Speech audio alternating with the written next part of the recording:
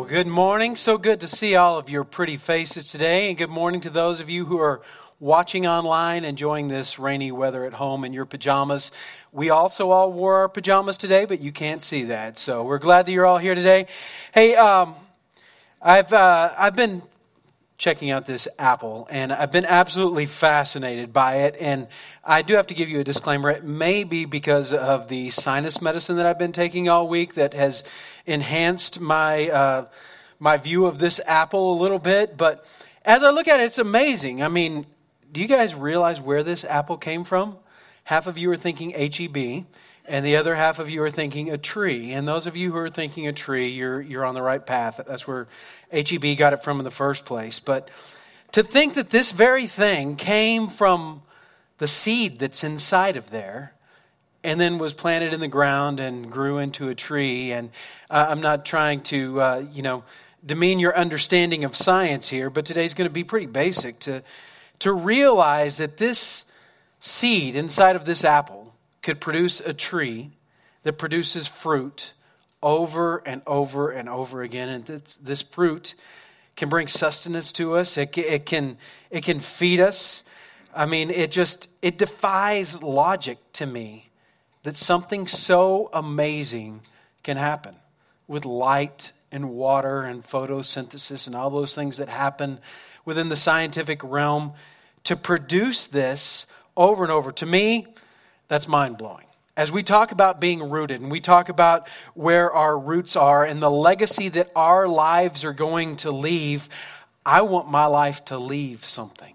I want my faith to make a difference. I want my faith to produce something that makes a difference in the lives of other people. And I want the legacy of this church to be something that's rooted in God to where it truly produces something. And the Bible talks a lot about this, about fruit, right? About what our lives produce. And so we're going to talk a little bit about that today. And I don't know about you guys, but people talk about different kinds of trees generally, and I just go, it's a tree, man. I don't know if that's an oak or an elm. Generally, I can tell the difference between a pine tree, I guess, and a lot of trees. But for the most part, I can't tell the difference between most trees. But if you guys were here a few weeks ago, I told you that my father, he was a rancher, but he also had a pecan orchard. So I am the son of a nut farmer, and if you ever get frustrated with me and you want to use one of those words that just makes you feel better to call me a name, but you don't really say anything bad,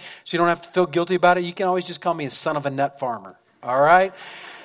I don't take offense to it, and you feel better for getting it off your chest, just call me the son of a nut farmer, all right? I can recognize a pecan tree because I grew up around pecan trees, and so I can see one from way down the road and go, I know that's a pecan tree, right? Even though to most of you probably trees look the same. Generally they do to me, but I'm going to prove to you I can tell the difference. Okay, we got some random trees here. No, that one is not, probably not a pecan tree. Let me take a look at the next one. Oh, I don't think that one is a pecan tree. Let's have a look at one. Definitely a pecan tree. Now, I know you guys are pretty amazed and thinking, Adam, you should be on America's Got Talent with skills like that. To be able to recognize trees just like that. I'm going to let you in on my secret. Do you know how I knew which one was a pecan tree? The one that had the pecans on it, right? I mean, duh, we can tell that, right? You can tell what kind of tree it is by the fruit that it produces. That's where we're going today. The way that our lives leave a legacy is by the fruit that they are going to produce. The fruit of our life, the fruit our life produces is the evidence of what kind of life that we are living. Now, I do want to throw in a little side note here. What I'm not saying is if you're rich, if your kids seem like they're perfect, if you just keep getting promotions at work and business deals just seem to fall into your lap, well, that must mean that God really favors you. And for those of you who have kids who struggle and you've lost a few jobs and things haven't gone well for you, well, God must be displeased with you.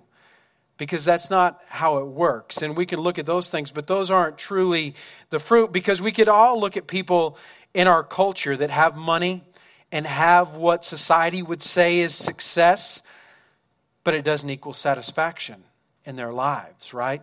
We've seen people who have it all, who end their life because life just wasn't satisfying.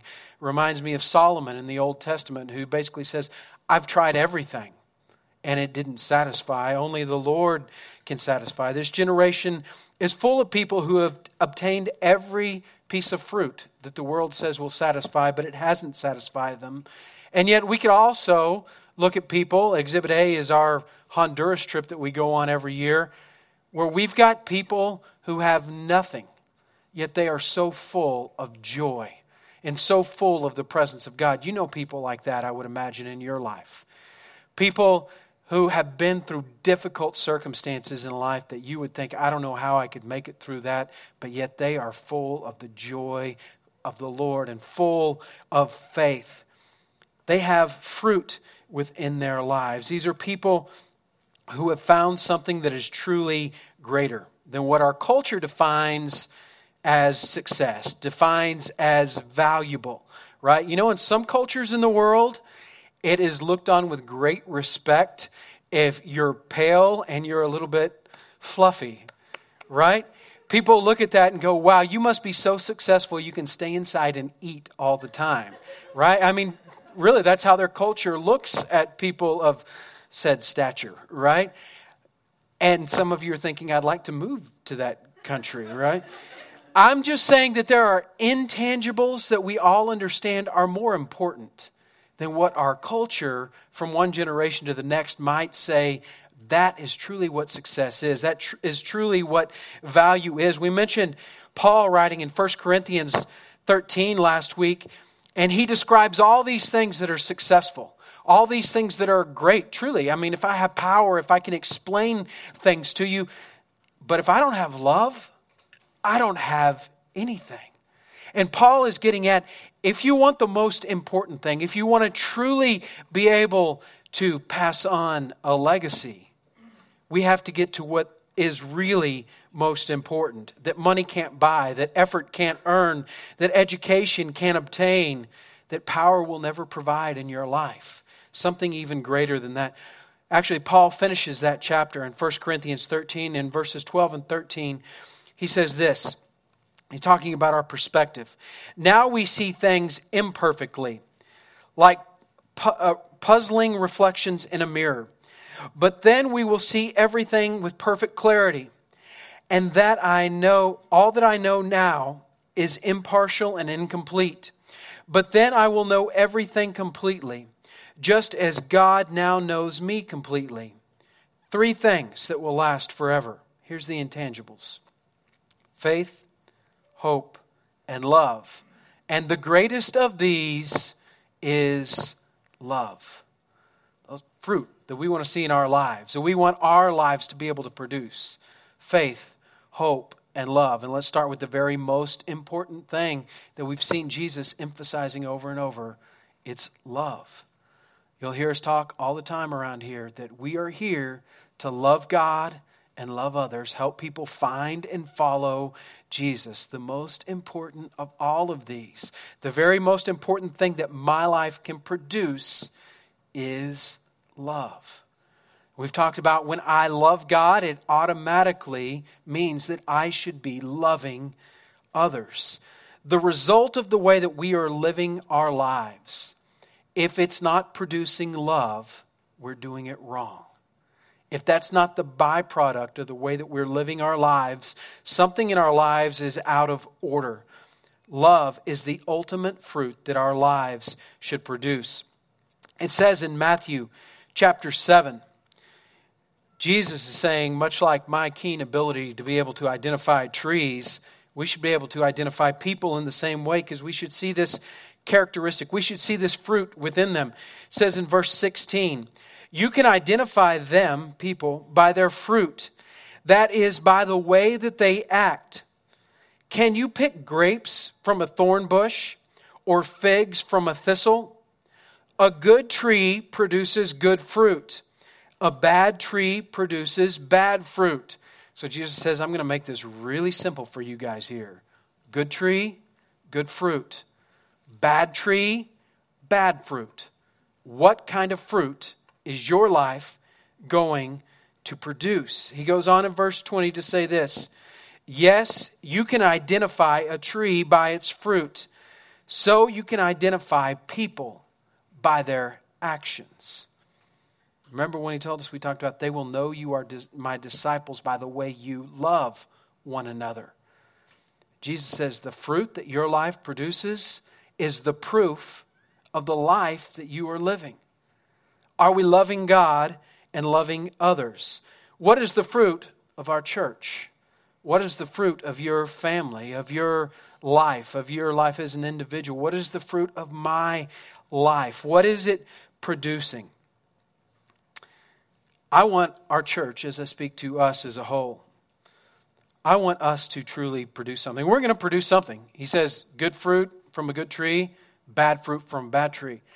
I don't want to be a church that we can look back and say, well, all we produced was a bunch of bitterness. All we produced was a bunch of gossip. All we produced was a bunch of just getting together, singing some songs, and then we went back and we never changed our lives. I want people to be able to look at us, and I want us to be able to look at ourselves and say, the fruit that I see of us gathering together is we see the love of God in one another. We see the love of God in the way that we serve the community and those around us. What will be the fruit that comes from our lives?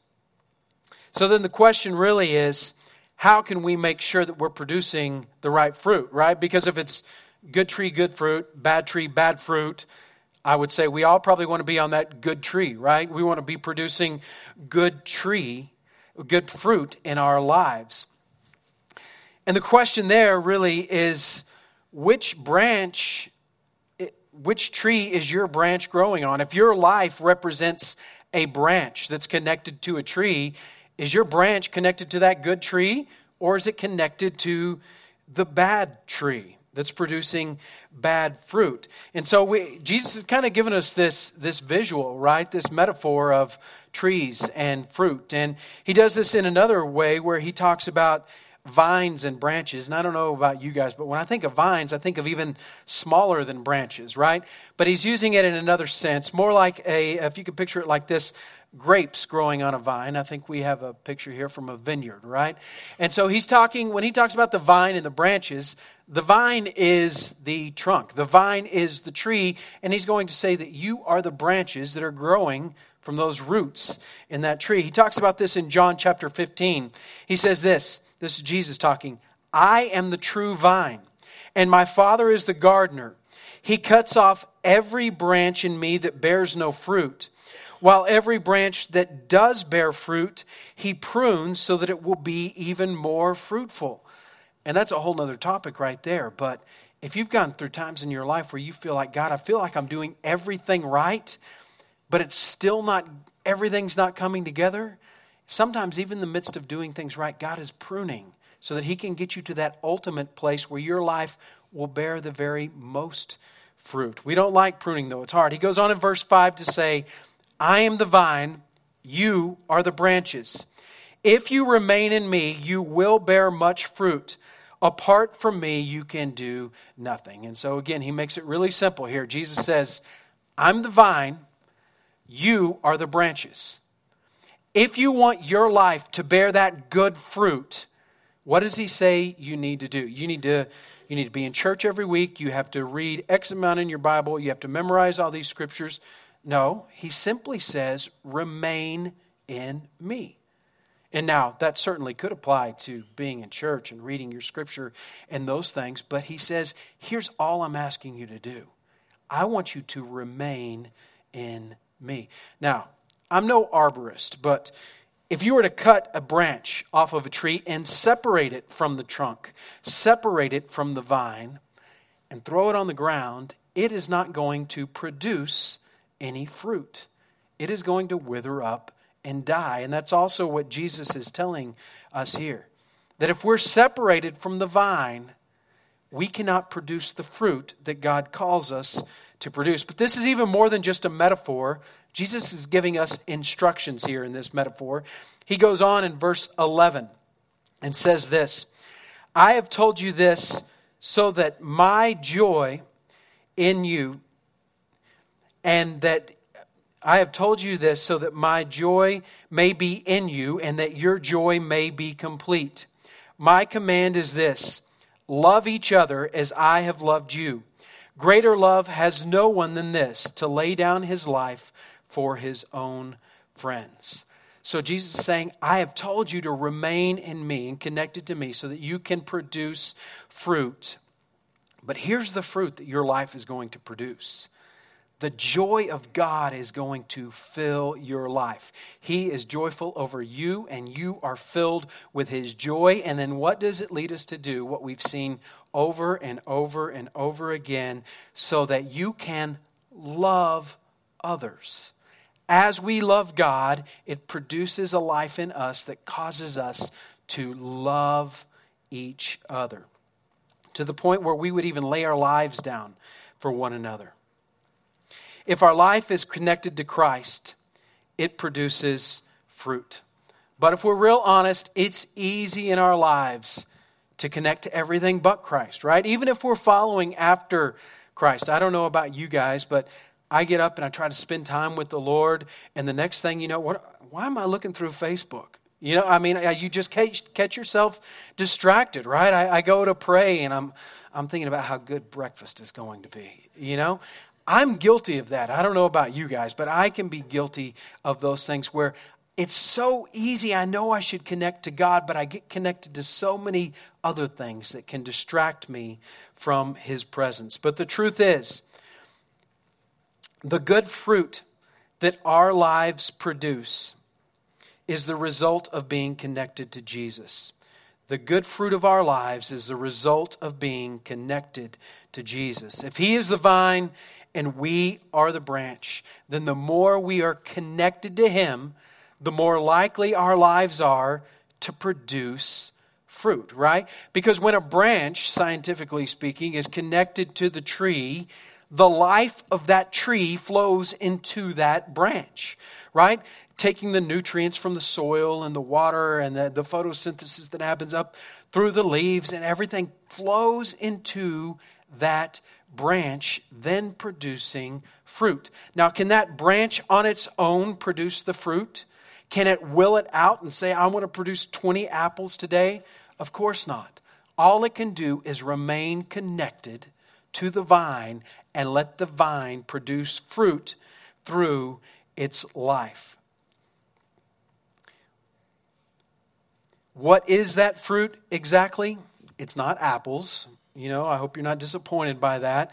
But it does. The Bible does spell it out for us very clearly. In Galatians chapter 5, verse 22 and 23, it says this, but the Holy Spirit produces this kind of fruit in our lives: love, joy, peace, patience, kindness, goodness, faithfulness, gentleness, and self-control. There is no law against these things. As we stay connected to the vine, stay connected to Jesus, loving God, then our life produces love, joy, peace, patience, kindness, goodness, gentleness, faithfulness, self-control.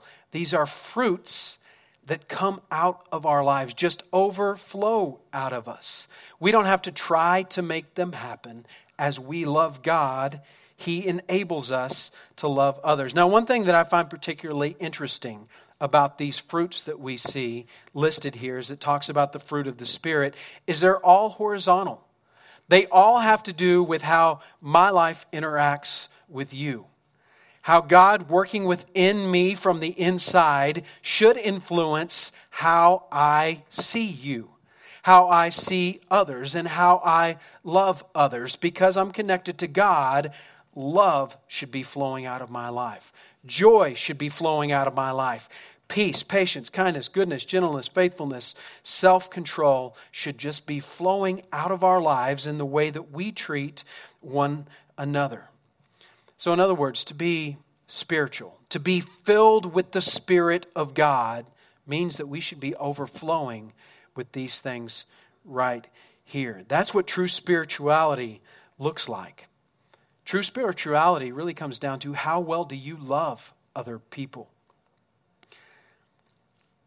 Not how much do we know, not how much are we educated. Now, it's good to memorize Scripture. It's good to read your Bible, but those things are not the evidence of true spirituality. True spirituality, the evidence of it is how well do I love people. Now, you guys see me up here on Sunday mornings. This is not spirituality. This is not the evidence of how well I love God. This is preparation.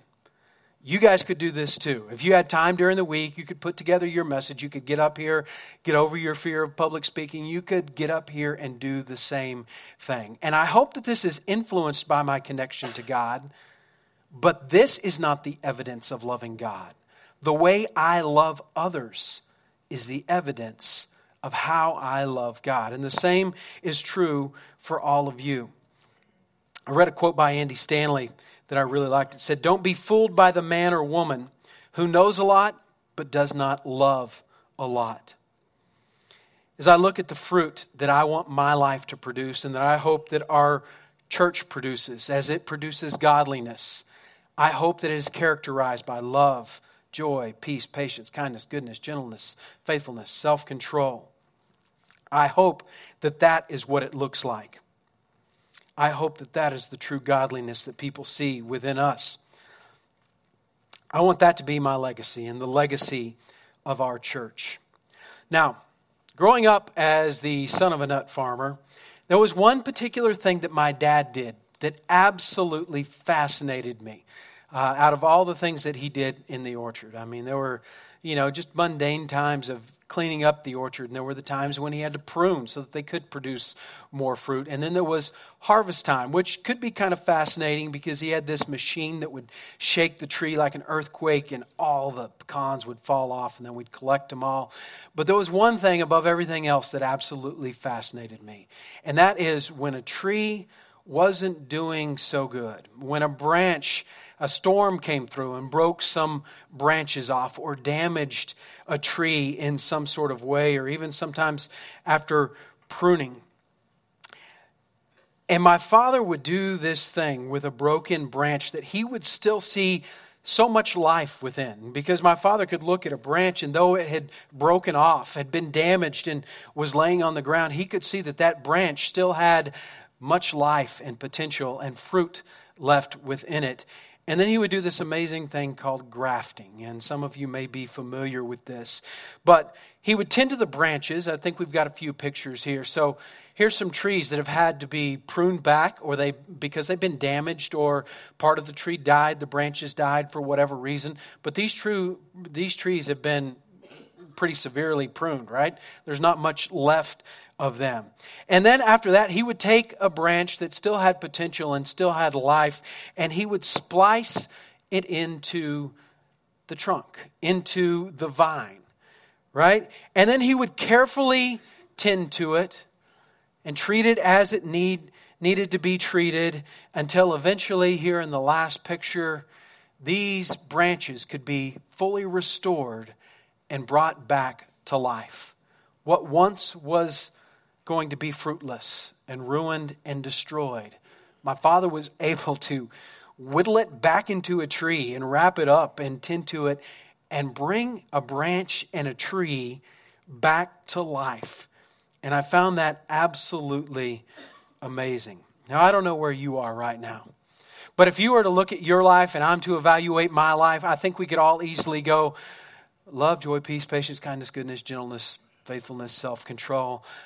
I don't do so well on all of those. Maybe there's some of those you go, okay, I'm a 5 on that one. I'm a 2 on that one. You may look at your life and go, yeah, there's a lot of things that I've messed up. There's a lot of places in my life where I've been broken. I can look at my life and see where I've been separated from the source of life. I've been separated from the vine. And I can see the damage that it's caused me. If I'm to look at my life and say good fruit or bad fruit, and I'm going to evaluate my life. I don't know which one I'd say I fall on. The good news is that we serve a God who can take a broken branch and He can splice it right back into a tree. The truth is, every one of us are sinners. Every one of us have produced some rotten apples in our lives. Some of us have produced a whole orchard of rotten apples, right? But the good news is God can take you in your broken state, because we've all fallen short of the glory of God. And He can take us and He can splice us right back into that tree of life and wrap us up and care for our needs to the place where one day we can be leaving that legacy where we are producing fruit. We don't deserve it. We haven't earned it. But God can take that broken branch. He can do that for our lives. It says this in Romans chapter 11, reading from the Message, verse 16. Behind and underneath all this, there is holy, God-planted, God-tended root. If the primary root of the tree is holy, there is bound to be some holy fruit. Some of the tree's branches were pruned, and you wild olive shoots were grafted in. No matter where your life has ended up and what kind of fruit you may have produced up to this point, He's saying the tree itself is holy. The roots are holy. The vine is holy. And He can take the wild olive roots. He can take us and He can put us onto that tree. He goes on in verse 24 to say, why, if He could graft you, branches cut from a tree in the wild, into an orchard tree, He certainly isn't going to have any trouble grafting branches back into the tree that grew from it in the first place. Just be glad you're in the tree and hope for the best for others. And He's talking to two groups of people here. He's talking to people who have grown up in the faith, and He's talking to people who have never known God at all. And He's saying He can take the people who have never known God at all, and He can graft them into the tree to produce fruit. And He can take those of you who have walked with God, but your life has not produced fruit, and He can put you into a place where your life is now going to produce fruit.